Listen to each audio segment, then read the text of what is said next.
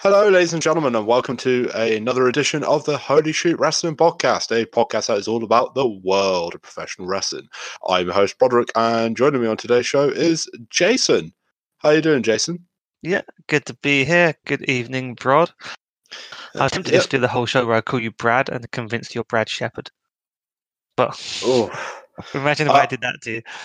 I would have accepted Brad Pitt, Oscar winner, John Morrison wannabe after that weird Dirt Sheet segment on SmackDown that I just saw, actually. I would have accepted Brad Pitt, but Brad Shepherd, no thank you. That's all I'll say. Speaking of asses, how are you doing, Jason? Yeah, I'm all right, yeah. So we are recording this middle of the week. It's a nice enough evening. I've left the wife downstairs. She's found Evangelion. Was it some classic old anime at the moment on Netflix alongside the Studio Ghibli stuff? So she's kept busy for the foreseeable future, so I can do this podcast. And I've got a beer on the side ready to crack open. I do not have any beer on me, so what a sad day to be alive. Anyway, on today's episode of Holy Shoot, this is going to be kind of a different format. For once, I'm conducting the interviews, and for once, Jason is the interviewee. If you're not aware, on the podcast over the past couple of weeks, Jason has released a book called Women Love Wrestling, which is available on Amazon and on Kindle. So you can have it on paperback or download it. So, Jason, first question to you: what brought you to create this book? Well, yeah, let me do the quick spiel first, so we can get that in. Yes, please do. So, yeah, let me do that. This is the second time we've tried to record this, by the way, ladies and gentlemen. So if I sound a little lethargic, it's because we're running through like the first 50 minutes again, and I completely forgot to do the spiel. How unprofessional! That's all right. I've got used to this now. So yeah, so Women Love Wrestling is an anthology on women and professional wrestling. It is a book that I created, edited, and co-wrote alongside a very talented team. The majority of the people that wrote for this book are women.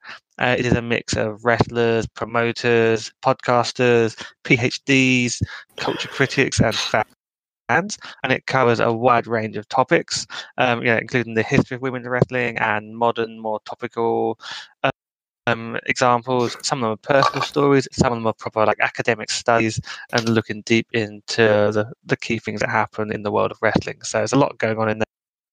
You can get it on Amazon worldwide on Kindle format, so that's going to cost you in the US less than £5. Hello? £5, and yeah, on physical format it's a bit more and it varies again. You're right there, bro? You cut out for a second. Oh, right in the middle of my spiel. I think I'm doing all right. I said it okay, so I'll carry on. Just saying, yeah. So yeah, to make on Kindle for like $5, and then there's a physical version as well if you'd rather have that. It does look like it's a nice physical book. It's a 300 book. But yeah, and if you want to just learn more about the book and the project, that's all on womenlovewrestling.net. And I'll repeat all that later. But I got that in first. But yeah, in terms of the actual book, so you were sort of saying, how did this book come to be? And it was actually, a lot of this was down to our little podcast here, The Holy Shoot, because we started this back in December 2018. And then after we'd been doing it for a little while and got the hang of it, I started looking for people to interview. And the first proper interview I did with someone was Heather Vandenberg, who was just getting ready to release her book, Unladylike. And I went and sat with her in a nice, cool but hipster bar in London, having a beer, a cool conversation, talking all about her book. And she was pointing out how there are no books in wrestling written by women. And then later on, a few months later, I sat down with Jackie Pratt, mainly because I love her band Cheap Pop, who do really cool songs about wrestling. It's a great album that they did. You should check out on Spotify. Yeah, so they're called Cheap Pop. She also is a very, very clever person. She's put the best example of like someone writing about wrestling, what I think is out there, and just really studying it on a very highbrow level, including writing part of her dissertation on intergender women's hardcore independent wrestling, which is an amazing sort of thing. She's written like 50 pages about this Young Bucks versus the world's cutest tag team match. And we were talking, and afterwards she was saying, you know, there's probably a book out there. There's a book that we could work on, what we could both like be a part of. And unfortunately, no one else was doing it. So I felt actually this is a project I could take on. And I just started researching and looking for people that I thought would be interesting to write for the book. And it kind of just grew from there, really, in terms of finding people to write for it. And eventually we had it done. Very, very interesting. So that leads me to like a couple of questions. So I might just bombard you right from the off. So like, why women's wrestling as a topic, and also was it like approaching the what was it like approaching the topic of women's wrestling and being a male editor? Do you think that was like a challenge? Because in some instances, you know, in society that could appear condescending. So did you feel that was a challenge? I was very aware of that, yeah. You know, why women's wrestling? I think, especially, I love reading books about wrestling. I've read all the ones you'd expect, and some of the lesser-known ones. I'm fascinated by not just the actual like in-ring side, but also just the business and the politics and the history as well. So sort of getting into that, and the women's wrestling thing was just something that it just sort of evolved. Like I said, talking to Heather, she said there's no one out there really doing this, and then talking to Jackie and realizing how amazing her work was, and it just led me to following more in. I think it's slowly grown my Twitter universe to include more women that were talking about wrestling, and it just sort of built out of that. And I thought, okay, I'll start with a list, and I will approach like these 10 people, and from there I'll see who are they following, who follows them, reach out to more of those people to end up with like quite a large list, and then I'll contact all those people generally via DM, and just see who's interested in working on the project. But yeah, I was very aware that, look, here I am, straight white man, talking to all you women about wrestling, and you should all write about wrestling, and I know everything. And that's like really annoying. I can imagine if I'd come across like that. So I had to be very careful in terms of making it clear that this was a group project. I was trying to bring women together to work on it. I wanted women to be the main contributors and talk about women's wrestling. And I think in the DMs that I was sending, I made it quite clear that, look, I'm not a strange person. I think I said, look, I'm a normal person. Yes, I sent this one that included links to my Instagram and to the Watch Wrestling London meetup group, which has hundreds of people in it, which in theory would prove that I'm a real person. Moving beyond that, and like a huge part of this book is what could be described as almost a feminist agenda. So you and I obviously believe in gender equality in all walks of life, economically, politically, socially, so on and so forth. But was women's wrestling something you always endorsed, both in terms of everyday life and professional wrestling, or was this something you grew into as an opinion? And by extension, would you describe yourself as a feminist? I mean, I think feminist is a weird word, right? Because I think we understand what that word actually means. Not every guy does. And some men think when you say you're a feminist, it means you think women deserve more or special treatment compared to men. And that's not what feminism really is. It's just that you think women should be treated equally to men makes you a feminist, which hopefully is most people, but obviously not, because that's the way the world is. It's kind of like saying, you know, I'm not a racist because I think people should be treated equally. And some people would be like, well, that makes you really weird when you sort of play it that way. It's a different way of looking at it. But yeah, feminism's a weird one. But being honest, I'm old enough to have enjoyed the Attitude Era when I was a teenager, and that was a very different era for women's wrestling. And like most young boys watching wrestling back then, I wasn't thinking about the amazing work rate. It was the man model of let's get some models and fitness, fitness models and Playboy sort of playmates. Men can look at them, and that's what it was back then. And sort of have to be honest and say that's what I sort of knew. Aware, but if I'd been in Japan, I would have been watching badass women for the past 10 years have amazing matches. We just didn't have that reach back then because, as some younger people may not realize, we didn't all have the amazing internet during the 90s. That was a sort of late 90s thing where we started getting decent internet. So we didn't have that reach. So I never had that. For me, I think it was what really got me more into women's wrestling was two things. One was Paige turning up on WWE Raw and being a Brit and seeing like this British girl come out and suddenly be pushed really hard, really quick. And similarly, we eventually got the network in the UK. We didn't have the network at launch, but when we got the network and we could watch NXT, you saw like basically the four horsewomen having matches in NXT in this completely un-WWE product, but it really opened things up for me. And that's when you got to really appreciate, wow, here's Paige. She's really good in the ring and she's British, so you like her automatically. These are amazing women in the WWE development world. And from there, you start realizing you go to the indie events more and you learn about Eve and so on. But I reckon Paige is like quite an important figure for a lot of people like myself. Yeah, I would second that. I remember when Paige burst onto the scene on Raw, and I always heard like great things about her in NXT. And I kind of watched NXT slightly on off because it used to be on Sky. It was kind of a background thing for me. But I remember Paige coming up, and I was like, oh, she's pretty cool. And just seeing what women like her and AJ Lee and some women before that, like Michelle McCool and Mickie James, putting the effort in when I was growing up. And, I'm a ruthless aggression guy, as you know. So, I think, but Paige is that turning point, and I think we can both agree on that. But it just leads me on to my next question.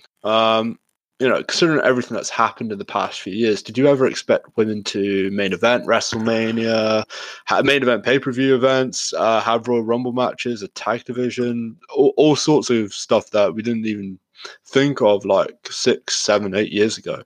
Well, I think if we go back to the attitude, like at least during that period when it was like the models, the things that I remember standing out back then were Lita and Chyna. And I guess they were very much pushing the envelope back in the day. And Lita and Trish had the first ever women's Raw main event. And that was around the year 2000, from what I remember. I'm trying to remember that date. And then kind of not much for a long time. So to get to where we are now, where women are so like popular, and I think I was a big Becky Lynch fan for a long time because I loved her steampunk gimmick. But there's no way I expected her to like end up main eventing WrestleMania. It was great, because we were there live. That was that historic event where women finally headline a WrestleMania. But I never thought that they would have let that happen. I didn't think a woman would have been able to get over to the extent that Vince McMahon would have allowed them to be in the main event. I'm wondering, is it partly the failure of male sort of main eventers that helped that out? But it's still great that the women sort of showed, no, this is how it's done. And they earned that main event, and they definitely deserve to be there. So I don't know. I think you were there with me watching that, and we were amazingly into that, as was most of the crowd, despite it being midnight. I think WrestleMania. We can bang on about that experience, but listen to one of our previous pods. It's a terrific example of how people got behind a female wrestler. Becky Lynch was the most popular person there, and I think she is the trendsetter going forward. So, about like mainly in pay-per-views and having a women's tag team division. I don't think anyone would have expected that a few years ago. It's amazing that that's sort of how that's just taken off. No, I mean, I'll be the first to admit that. I didn't think women should main event like back in 2012. I mean, admittedly, I was 2019, having that stupid opinions like some teenagers, early 20 people are capable of now and again. No offense to those listening, but it's kind of like, you don't see it. And it's ridiculous because, and it's ridiculous in other sports as well. You consider like female tennis players. They've been dominating the game for like 60, 70 years. It's crazy. Serena Williams, Billie Jean King.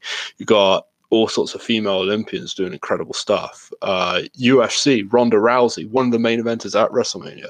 She changed the game in MMA, and she's a huge reason why I watch MMA. And so it's crazy for me to think about even having that opinion, you know? So yeah, I completely agree. I'm one of those people that completely did a U-turn on that. So I'm very behind women's wrestling. So I got to say, I'm a huge fan of the book, and it's a tremendous accomplishment to get all these female voices together. So say that I'm a casual reader, like the person who tunes into the old SmackDown, compared to the average hardcore wrestling nut who watches their NXTs and their AEWs. My first question about this book is, what are your favorite chapters? I just want to know. I mean, my favorite chapters, they sometimes vary depending what mood I'm in. I mean, the ones that I really enjoyed was the one on queer villainy, mainly because how much I love Velveteen Dream, and I'm a big fan of Aleister Black as well. And one of our teams, Shannon, worked on that, and it's like, again, that was something which already existed. I went and found that was one of the things I researched and asked, could we use an academic point of view, and I wanted to check if we could agree with her to update it and include it, and she said, yeah, that's great. And she was the last actual we included in the book. It was one of the last thing I added as I was going to print. That one's a favorite. I enjoyed the chapter on which compares Shakespeare to professional wrestling, just because I love the style of prose that Masani, I can never pronounce her name, but I'll murder it and feel really bad. But Masani Nene is like, it's a brilliant chapter that she wrote. That's just out. And of course, Jackie Pratt's work, because she builds like basically as if you're arguing against her in court, and reasons for why she's making her point, and just sort of pummels you and makes you, by the end of it, passionately believe everything she said. But I think it changes. Some days I prefer other chapters. I mean, be interested. What ones are you fans of? So I absolutely love the queer villainy one. I thought that was terrific. I love the stories from Heather Brandenburg and Sarah the Rebel. Just again, more about independent wrestling. The interview with Emily and Dan Reed, and just a lot of stuff I didn't even consider about like women's wrestling, the physical aspect of it. But I think what I really love about this book, Jason, is not only is this mainly a collection of female voices, but even the male ones are like promoting of gender equality. But it's more than just like a call to feminist arms. Almost, it's a book that promotes diversity and expresses a challenge to diversity, from like queer issues to racial issues. And I think having these voices that are not just championing that agenda, but to be female voices as well, the often forgotten voice in professional wrestling, is something significant. And I think that's why, for me, when I say it's a tremendous accomplishment here, I genuinely mean it. So let me ask a similar question. What chapters do you think are a great gateway into the topic of women's wrestling? We know this book is primarily for wrestling fans, but let's say you wanted to extend beyond that audience. Which ones would you say, these are the chapters, essays, thought pieces that you need to read? I guess, and that kind of ties into the structure of the book as well in some ways, where I very much realized, how does this work for a non-wrestling fan or a more casual fan? How do you start the book in a way that they'd be able to get into it? And the first chapter is Sarah Parkin's chapter, all about how women have always been wrestling fans. And it's more because anyone who picks up the book will probably be like, oh, I've heard of Shayna, I've heard maybe of Shayna Baszler right now, because of like there's some sort of drama around it. Oh, I'm aware of the Total Divas TV show, but that's not really wrestling. So when you read this chapter as the opening one, and it tells you actually about how in the 1980s there were these Japanese wrestlers that were women and were pretty much treated like pop stars and drove a huge audience to come to live shows. It's a great starting point, and we also use the chapter to explain a lot of wrestling so that you kind of then know what's going on in the rest of the book. So I think that's a good one, just to make you understand if you're quite out there. And then I guess the other one is to then make it completely flip how you think about wrestling fans.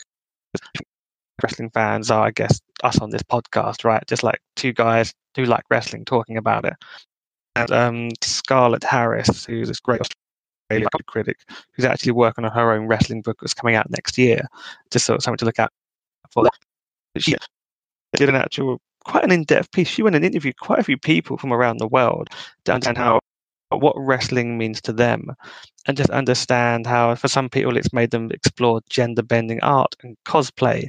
Some of them like get really behind certain characters, board games, and some of them are getting involved in like customization of wrestling. And it really points out that there's a lot of like fandom that works on various levels.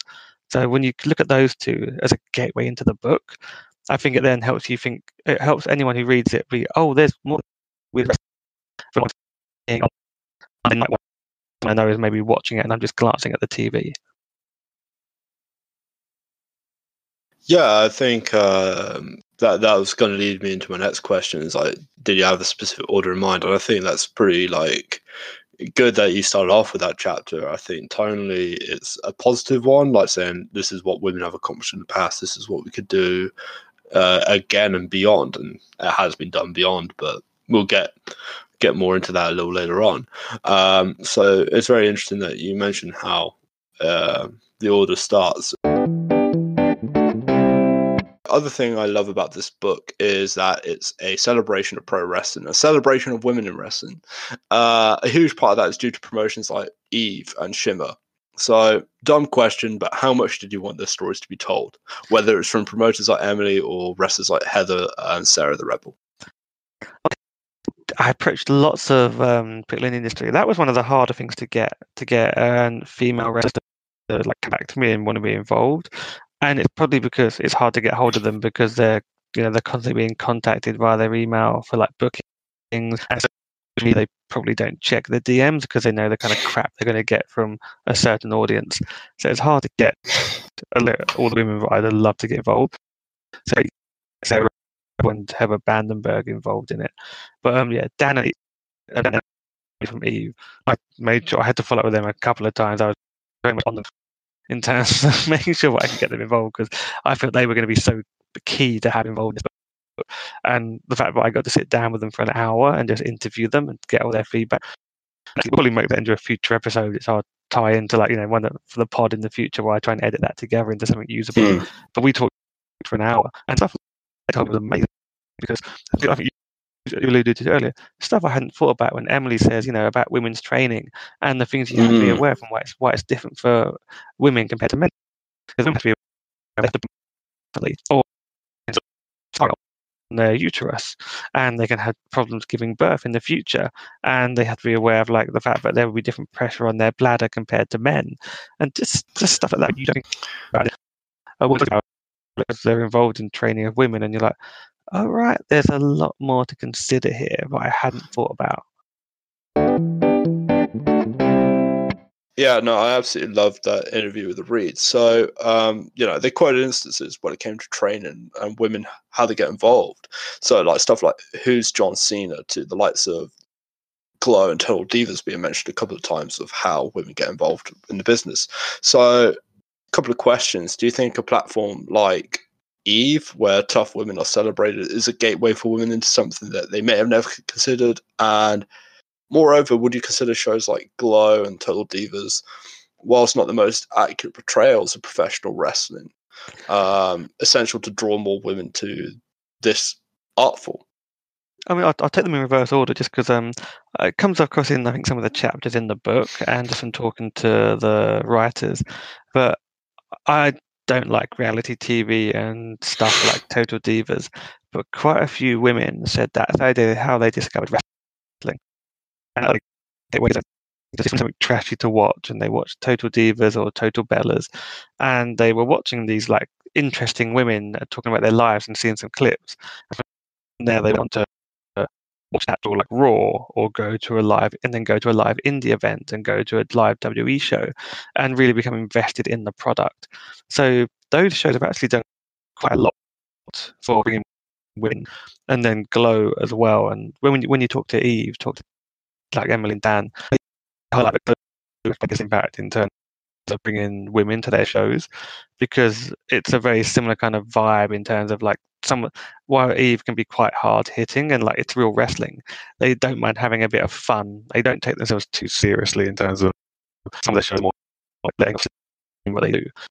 So when I interviewed them for Glow, caused a lot of people want to write about Eve and got them a lot of press coverage because it was like the UK modern equivalent, and that in turn got women interested because Glow was a really good TV show, and that brought people to Eve shows and just got them coverage in the press and grew their business.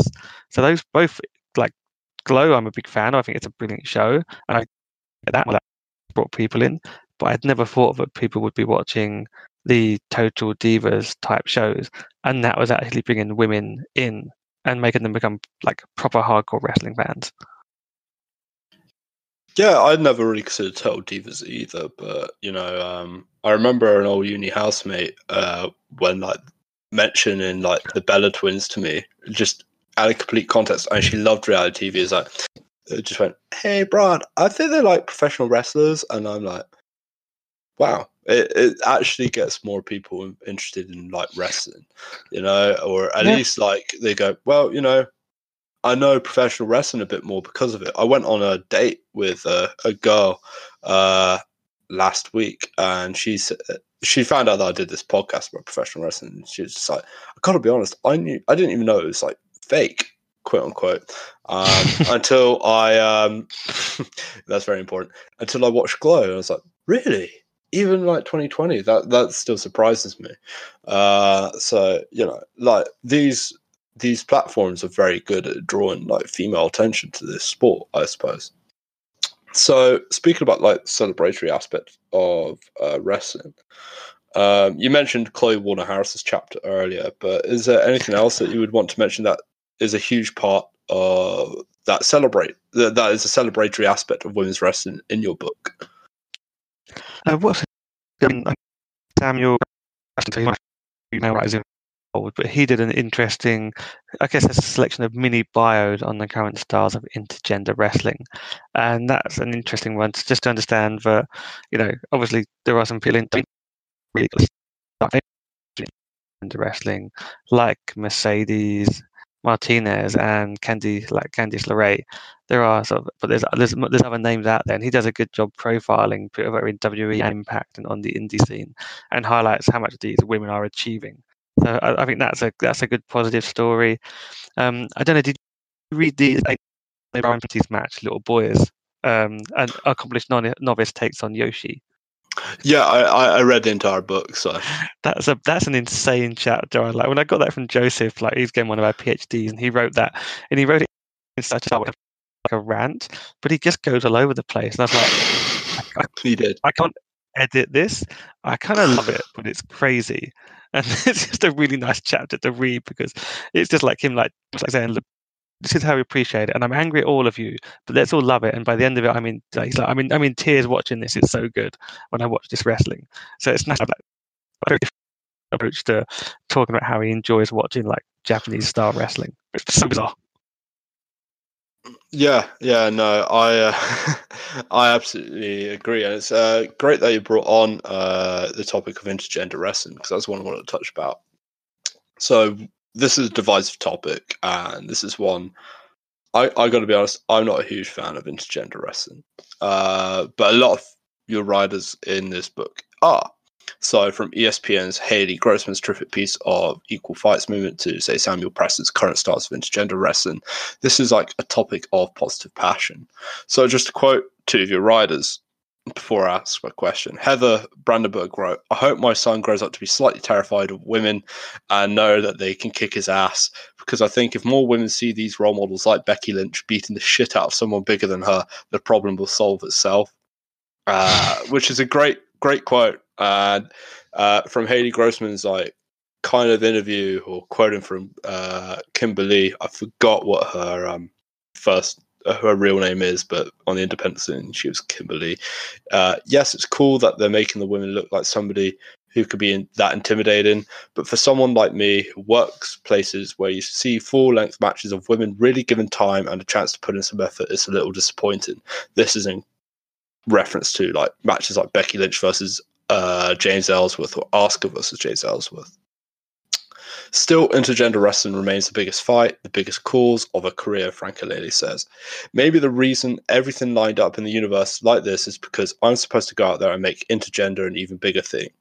And then I'm going to come back and be one of the people that wrestles the dudes in WWE. Never say never. Given what Paul Levesque, aka Triple H, has said on the matter, should we say never? And considering you do not see women's and men colliding in other sports, should intergender wrestling be legitimized by the number one promotion in the world, WWE? So I don't think WWE is ever going to fully embrace intergender wrestling.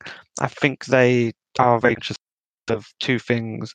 One is the potential just PR backlash from men's violence on women, because we have to remember America is still a very conservative country when it comes to those kind of things and seeing it a certain way. And the other thing is the Chris Benoit situation. They still have that on their radar, and the kick-in they took from one of their contracted major stars, basically murdering his wife. They dug him onto things. They're never going to allow it on a full scale, and I think they see the value of this year's only real intergender match moment was when Becky Lynch got hit by the end of days by Baron Corbin, and the crowd reaction was nuclear to that, and Seth was able to sell huge anger and pain from having seen that done to Becky when he then attacked Baron Corbin. So they're going to have moments where they allow the violence, but it's going to be very controlled and used to their benefit.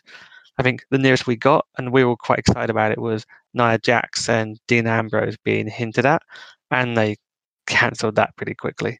So I just don't think they're going to go there. Yeah, I think Nia Jax would have been interesting, and she was in the men's Raw last year as well. And we did have Santina, like rightly or wrongly. Let's not even go there because I don't think it's worthy of our time.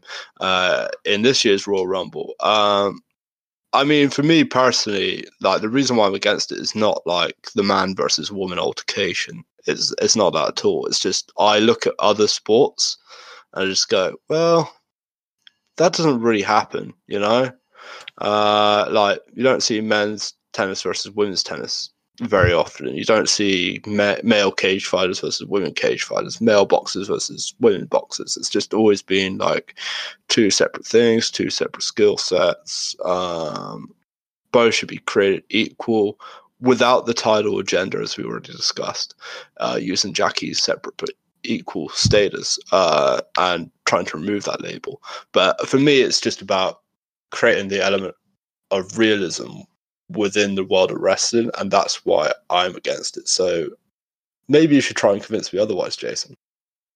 But I guess when you say realism as well, but what about when Rey Mysterio fights Brock Lesnar? Is that realistic? Oh no, I do have issues with that as well. Like I think it's difficult because sometimes it's I've always been a favor of like pushing cruiserweights to an equal level of heavyweights, but again, like own categories, like weight categories, maybe, like other sports. I think that makes more sense. Why isn't a cruiserweight champion the same as a heavyweight champion? So that's my own little side agenda. So I kind of disagree with that, if I'm honest. Gender is like the hard one. I think that's the one that splits the people the most in terms of I think some of the great intergender wrestlers are really well, but then there are also the ones that there are some people that don't like it because of the size contrast and the realism, and there's also some very lazy like matches that are intergender and in terms of you're the woman, you fly around, you fly around, I'll be a base and we'll do the same match. There's definitely like levels as well. I absolutely agree. There's like different level stuff. So, like I really like that Candice LeRae, Joey Ryan, Young Bucks match. So it's like I am being a bit hypocritical if I said I haven't enjoyed an intergender wrestling match. I have. I think the Becky Lynch, Baron Corbin stuff that you mentioned was fantastic.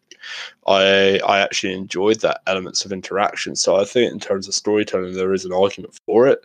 But I'm just kind of like maybe it's because I watched other sports before I watched pro wrestling when I was a kid, so maybe I'm indoctrinated the wrong way almost. But I kind of like, let men be men, women be women.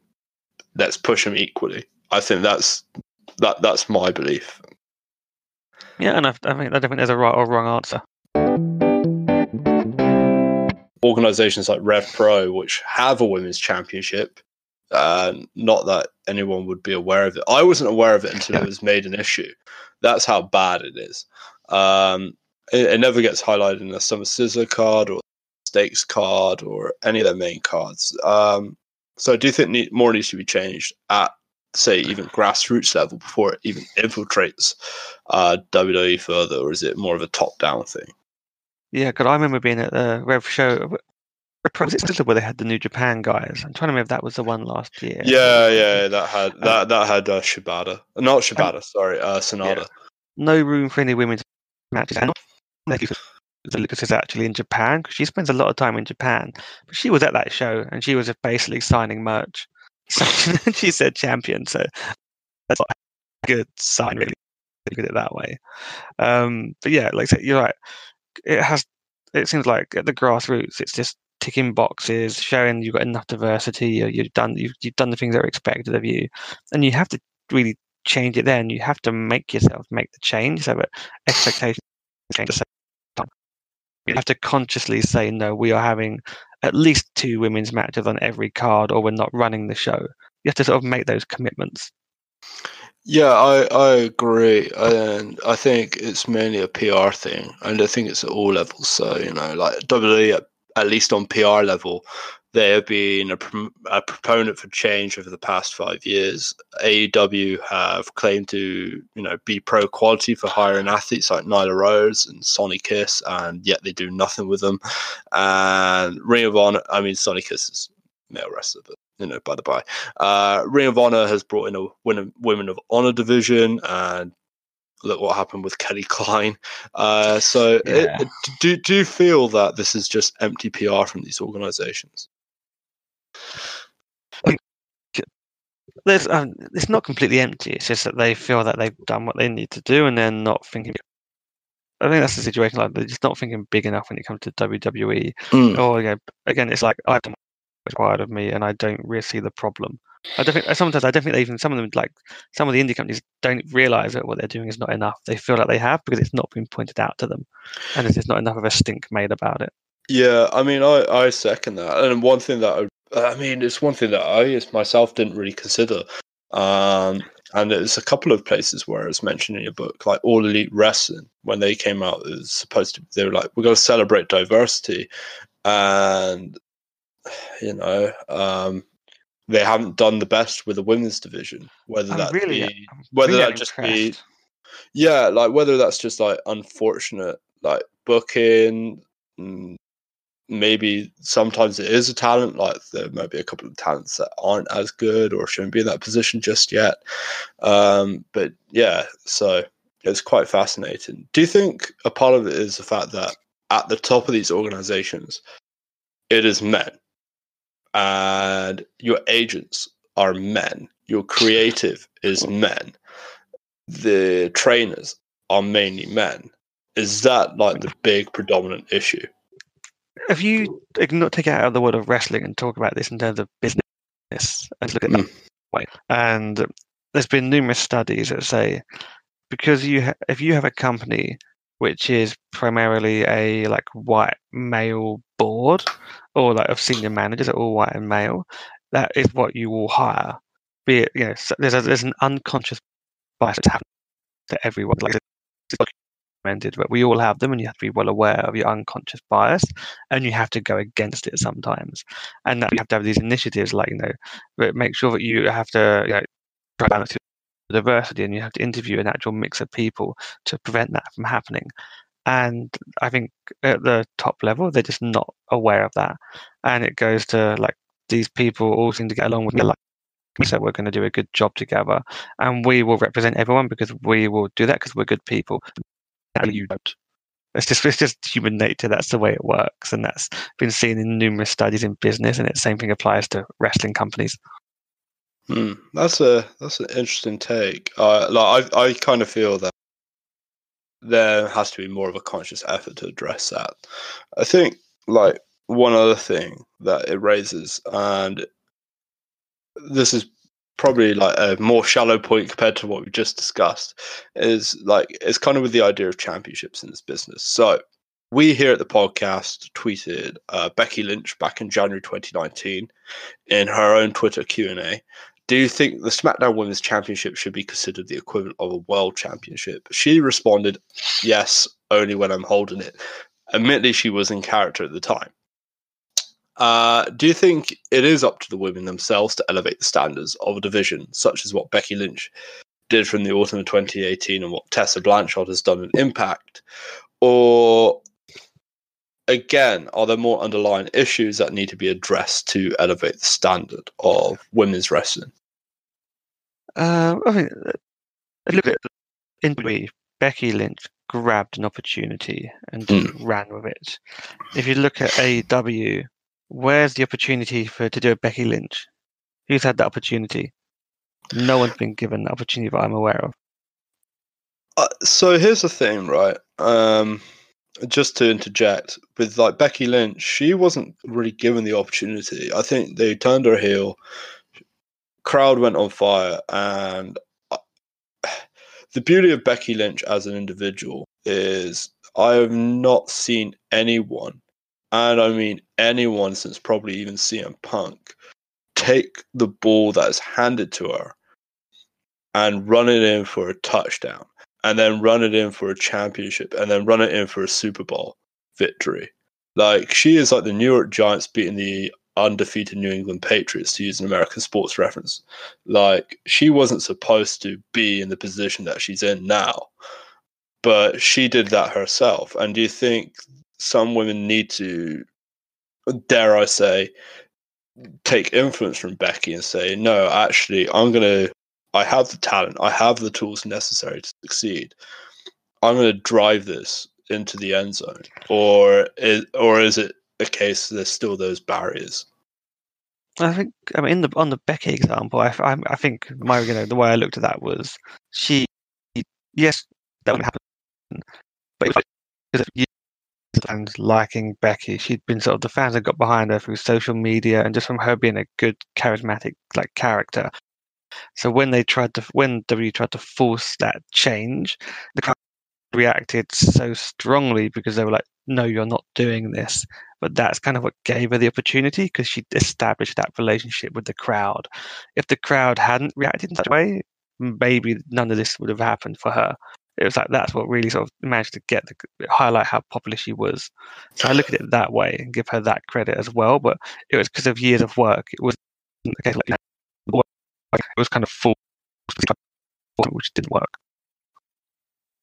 I kind of disagree, and I think that undercuts the value of what Becky did. But I think we could go on and on about this. I mean, we're both huge fans of the talent, and I will say this: WrestleMania 35 would be a PR piece if it weren't for Becky Lynch. So that's my thoughts. So one last question from myself, and then we'll do a few listener questions to lighten the mood. If there is one thing you could change about women's wrestling, what would it be? If I could change one thing about women's wrestling, God, that's or women in wrestling. I think that's a bit of a loaded question. I could change one thing. So what would it be? God, that's a big question, isn't it? In terms of like in general, straight away you go to like WWE. I would say I'd like AEW to make women a much bigger part of their product because they're meant to be the big progressive company, and they've now guaranteed their TV rights coverage in the US, so they've got a secure time slot for a long time. Now's the chance where they could actually be the ones that make the real difference on international level and really push WWE more. So I'd say have AEW actually establish a good women's division, do interesting things that make sense, rather than what the Nightmare Collective, whatever that was, and just not and having one women's match per show. So make that better. Fair enough. So just to nicely wrap things up, we've got a few listener questions. The first one is from Dave in London. He has actually got two questions. What would or should the WWE men's division do to elevate to the level of the women's? And what is the next book going to be about? So the first question is so how do we make the divisions equal in WWE? That was the question. I guess so by the what's written down. So yeah. To make them equal, it's I think sort of thing we've been talking about, right? It's give the titles the same names and give the women similar TV time and chance to cut promos and have storylines that mean something rather than not. I mean, it's just a case of treat things equal in the same way that you should have a diverse group. So I'd say do that. And he said, what's the next book going to be about? God, I don't know if I can handle doing another book. This is a lot of work. It's a great project. If anything, I want to do a follow-up to the book in terms of releasing a second edition. And there's a couple of additional chapters I would like to include and maybe get someone to write a foreword for the book and just do it that way where we actually say, look, okay, if you missed out on it, we've added an additional 25 pages or something to the book now. And it's still the same price. So then we can get behind it again and hopefully get a couple of decent bigger names as well, but from the industry, be it wrestlers or just journalists that can really get involved and write something interesting to add to what we've already covered. I think that's very good, and I look forward to this second edition. So yeah, this one's from Mike in Sunderland. My question is, do you think with the rise of popularity and exposure of women's wrestling, are women only promotions viable for the future, or should all promotions be, in quotes, wrestling promotions with no regard for gender? I think women's promotions are proven that they're viable. When you look at Eve in the UK and the likes of Stardom in Japan, they're viable on a different level. They're not trying to sell out Super Bowl stadiums. It's just different, but I think it's worthwhile allowing that separation still because it attracts a different audience. In the same way, luchador wrestling can attract different audiences to standard American style wrestling. There's always going to be an interest, or the stuff I hate, CZW and all the hardcore stuff. I know that there are more fans of that. It's just different styles, and if you want a whole show of it, go and see a whole show of it. So I think it's worthwhile having those separate groups in terms of everyone being a wrestling company. I mean, it's good to have a mix, but you should still feel that they can be solo shows all about one particular topic or style of wrestling. Yeah, I think it kind of the reason why we have all female promotions is very simple: the fact that there isn't the platform being given to women in professional wrestling. That's why these platforms exist in the first place. It's in order to align that balance slightly, and that's the aim and accomplishment of things like Eve and Shimmer, which the history of Shimmer in that book, by the way, absolutely terrific. So it's pretty in depth, isn't it? Yeah, no, I mean, I thought it was fascinating. Just I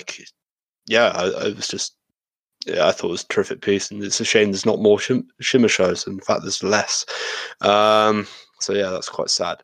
Anyway, last question. If there was a sequel in the works, so touching upon what we said earlier, who would be your dream person to write a section? This is from Aidan in London. So I think the big thing that we didn't cover in terms of a topic, and also the person that you'd want to just get involved, even if it was just to interview them, would be Stephanie McMahon. So when you think of, is there a more powerful woman in the history of professional wrestling than Stephanie McMahon? No, I don't think so. Maybe. I mean, this is controversial. Dead, but Fabulous Moolah. I guess when you look at the stranglehold she had on the industry, and I mean we touch on the history of Fabulous Moolah in the book a couple of times, and the way that she dominated and run a monopoly in terms of women performers. So I guess we kind of covered that in some ways. But yeah, for me, if you could get Stephanie McMahon on record talking about her actual views on women's wrestling and her role in the industry as the most powerful woman of all time in wrestling, that would be the one to have, really. Imagine getting her to write in there and give us an honest, candid account of her own history. that'd be a pretty cool one to get. Yeah, I think she's a very fascinating individual. Like, obviously very intelligent, very successful businesswoman in her own right, even though it's arguably been handed to her. I think having that account of how she became who she is today within WWE would be very fascinating. Yeah, and if anyone wants to write the chapter on Stephanie McMahon's biography, I'd love to have that in the next edition of the book. So that's an open opportunity. Yeah, I don't know. Anyway, thank you for joining me today, Jason, and more importantly, thank you for creating this wonderful celebration of women's wrestling. And that's what ultimately it should be. It's about the celebration of female voice and celebration of women's contribution to wrestling, and by extension, the diversity in pro wrestling. So for me, it was an absolute pleasure to read. I read it over the course of the weekend. I never read anything these days over the course of the weekend. So that's how much I enjoyed reading everyone's different perspective. And I believe people should buy your book. So once again, do you want to plug your book to the listeners? Yeah, sure. So, I mean, to get more information, you can go to womenlovewrestling.net, and you can also follow me on Twitter at Wrestling London. And the way I sort of talk about the book, that's womenlovewrestling.net. But just go onto Amazon, wherever you live, go to your whatever version of Amazon you can use, and just look for Women Love Wrestling, and you'll find the book in digital and physical format options. And so whatever you prefer, you can get it. You get read it for free on Kindle Unlimited at the moment as well. And we get paid basically for every page you read of the book. So it's a different model there, but it means that you've got free ways that you can consume the book. So please go check that out. And we haven't talked about it really on this show, but every penny of profit from the book sales is going to charity. So we're supporting women's charities in the UK and the US. That's RAINN and Women's Aid.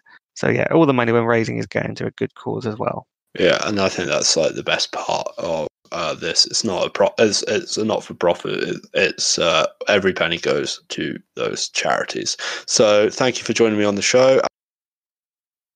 Hopefully you enjoyed that interview, the first one I ever did. So very well researched. Well done. Yeah, I mean that was 4 pages of questions I wrote. Thank you again, Jason. Thank you, listener. If you did like this podcast, then please subscribe to us on iTunes, Spotify, or wherever you get your podcast from. Leave us a 5-star review where possible, and follow us on social media. We're on Facebook. We're on Twitter at Holy Shoot Pod.